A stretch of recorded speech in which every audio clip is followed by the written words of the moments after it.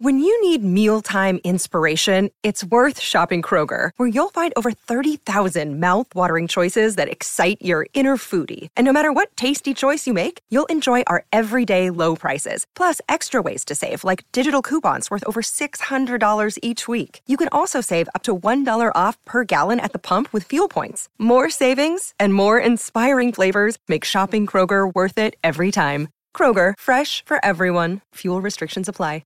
Thank you, Vanessa. Breakfast on SEN with thanks to Bryden's Lawyers. Unable to work due to injury or illness, contact Bryden's Lawyers. Now, Fletcher, raging poll today. You were talking about if you were Mitchell Moses and forgetting all factors, no money, none of that, you just want to win the comp. Are you better off staying at Parramatta or going to the West Tigers? Yes. I'm very firm on the West Tigers. What do the audience say, Brooksy? Well, it's slightly up now for the Tigers, so 52% on Twitter, 48 Eels, and 62% on Instagram and 38% Eels. So a bit of a late surge now for the Tigers. Okay, well, let's do this. Sport and the Law on Breakfast with Bossy and Brandy. For Bryden's Lawyers, let our team of professionals help with your legal matter. Yes, Lee Hadjipatelis, the principal from Bryden's Lawyers and chairman of the West Tigers. Now, Lee, the punters out there suggest that if Mitchell Moses wants to win a competition soonish, he needs to go to the Tigers. How does that make you feel? Well, Joel, I should get the punters to do all my recruitment then. Yes. Get them on board. Look, very interesting times. Tim declared publicly the other day that there is interest on our part. It's a matter now for Mitchell, I suppose, how much interest on his part. And if both parties are interested, something interesting could happen. So we'll leave it there. Lee, has he toured the new Centre of Excellence? I believe I'm not 100% certain, Brian, as to whether he has or not. Yep. It's being dealt with with Tim's taking care of things at the moment. I wouldn't be surprised if he has, but I know as Tim declared, there have been discussions. Where they've actually been held, I'm uncertain. Okay, good answer. Yeah, great answer. The Centre of Excellence, I remember when it first opened, there was a barber shop in there. Is that getting a bit of use, Lee? It gets a lot of use, Brian. It's used every week. I think it's a friend of Alex Twal's, in fact, that comes in once a week and cuts the boys' hair. I can't believe they have haircuts every week, but they do. Yeah. It's got to be kept as sharp as possible, apparently. Aids in their performance. So the barbershop's getting as much use as anything else in that facility. Awesome. Remember when we played, Brian, not every game would be a TV game. So if you had a TV game, you'd most certainly get the haircut. Now, let's talk about some other sport. The tennis, Novak Djokovic picks up his 22nd Grand Slam, but not without a free run. His dad caught in a Russian protest. Lee, what was your take of all of this? Oh, look, a bit confusing from a legal standpoint, Joel, because I understand that the event organisers are very concerned, of course, about the Russian and Belarusian flags and the implications of same. But he, being the father of a high-profile tennis player, doesn't necessarily put him in a different position to any other individual or any other citizen. And I think if they're going to be treating him differently to others, that can raise a problem from a legal standpoint. The suggestion that he was going to be banned from any future games because of his engagement in that area. But as I say, if they're going to ban all, then that's fair enough. But it does raise a lot of other legal concerns as well, because I think, as you know, there is an issue with respect to the flags at the game. They have made it very clear they don't want the Russian flags there or the Belarusian flags, but other flags are allowed. From a legal standpoint, it creates some discomfort on my part, because we do have anti-discrimination legislation in Australia, in a particular Racial Discrimination Act, and it provides that it is unlawful to discriminate against a person because of their race or colour or national origin or ethnic origin. So if you've got two people in the stand holding virtually identical flags in terms of size, for example, and type, but one's an Australian flag and one's a Russian, if you have the Russian flag removed, aren't you doing so on the basis of ethnicity? Yeah. And would that not be then prima facie a breach of the anti-discrimination legislation? Now, I know that the event organisers do vest in themselves a very wide discretion as to what the public can and cannot do within their premises. But if you discriminate against someone on the basis of ethnicity, prima facie, that might be a problem. Yeah, and there's a problem with Usain Bolt as well. He checks his bank account, Lee, and not there is what he expected. Now, apparently it was reduced from $12.8 million down to $12,000, and that would cause a lot of concern for anyone. Two elements to be considered. Firstly, has there been any criminal conduct? Was the money stolen? If it was, then of course the police will take care of that. I understand the FBI has been engaged as well. If there has been criminal conduct, those responsible will be held criminally liable. And it's a question then as to whether he's ever going to see that money again.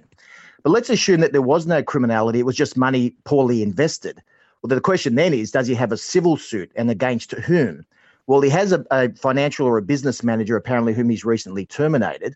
But if the business manager, who owes him not only a contractual obligation to take care of his affairs, but also a fiduciary responsibility, if it can be shown that he was negligent, failed to take, all reasonable care or undertake necessary due diligence with respect to the investment of funds, then he may be able to sue the finance manager for recovery of those funds if he can prove in a court of law negligence in the performance of his role.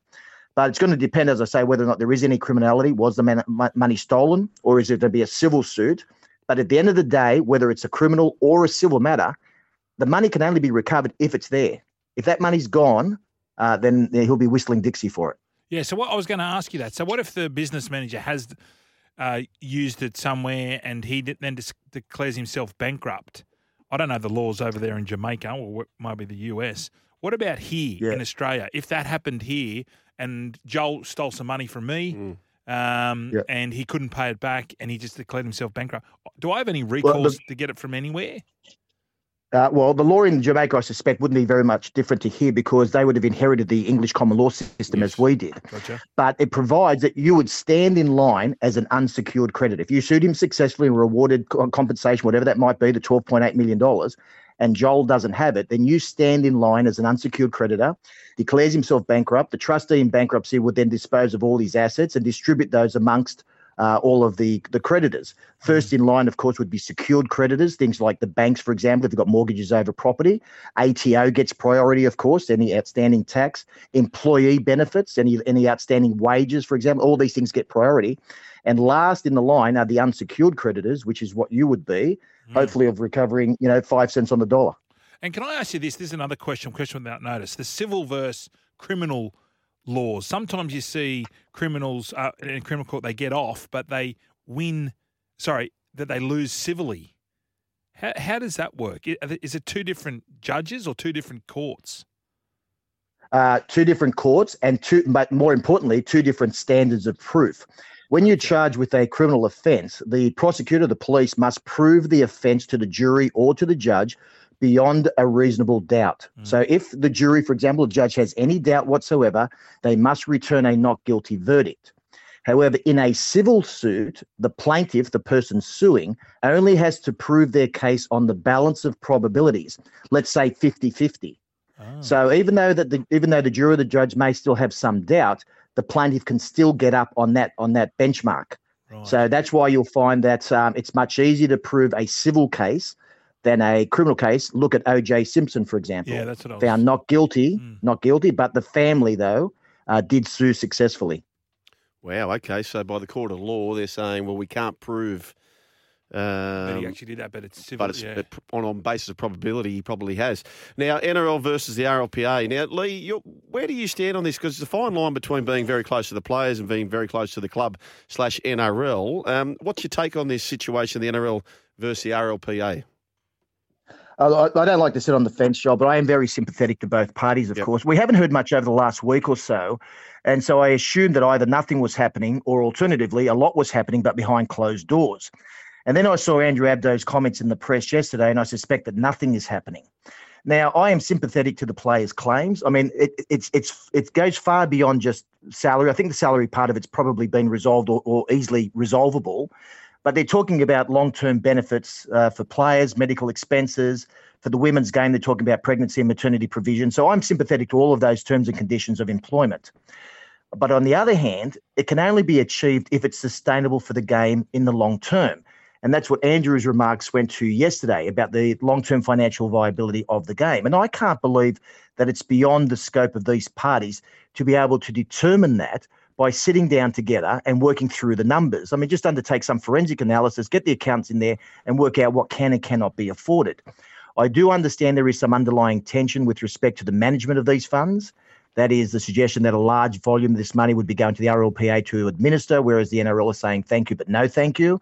We will be controlling these funds. Again, you would think you could be able to create some sort of an advisory board where there would be representation by both parties. That's what happens in private practice in many other areas, so it shouldn't be beyond them to achieve that either. But in terms of, as I say, the numbers are the numbers. They speak for themselves. So you should be able to work out what's affordable and what's not affordable, and they should be able to move on from there. But I was concerned. I did see a quote from Clint Newton the other day suggesting that they haven't had an opportunity for an in-person meeting as yet. I would be staggered if that was right, that they haven't actually met in person, that this is all being done by way of email or correspondence. My suggestion last week on the radio was that they just lock themselves in a room for 3 days and do not let them out. Yep. Until they've resolved this. Great idea. I think you're exactly right. Let's just nip it in the bud and move on. That's the NRL taking on the RLPA. Lee Haджi-Metellus, thank you so much for your time. We start the Mighty Tigers with the Titans, the Knights, then the Bulldogs. It's an important first 3 weeks. That kicks off on the Sunday for the West Tigers in round one. Lee, we appreciate your time and the support here on SEN. Thank you, gentlemen. Have a great day. Vossi and Brandy here. Hope you enjoyed this podcast. Don't forget, you can listen live to the show every weekday morning from 6 till 9. Tune in through 11:70 a.m. in Sydney or anywhere in the world through the SEN app.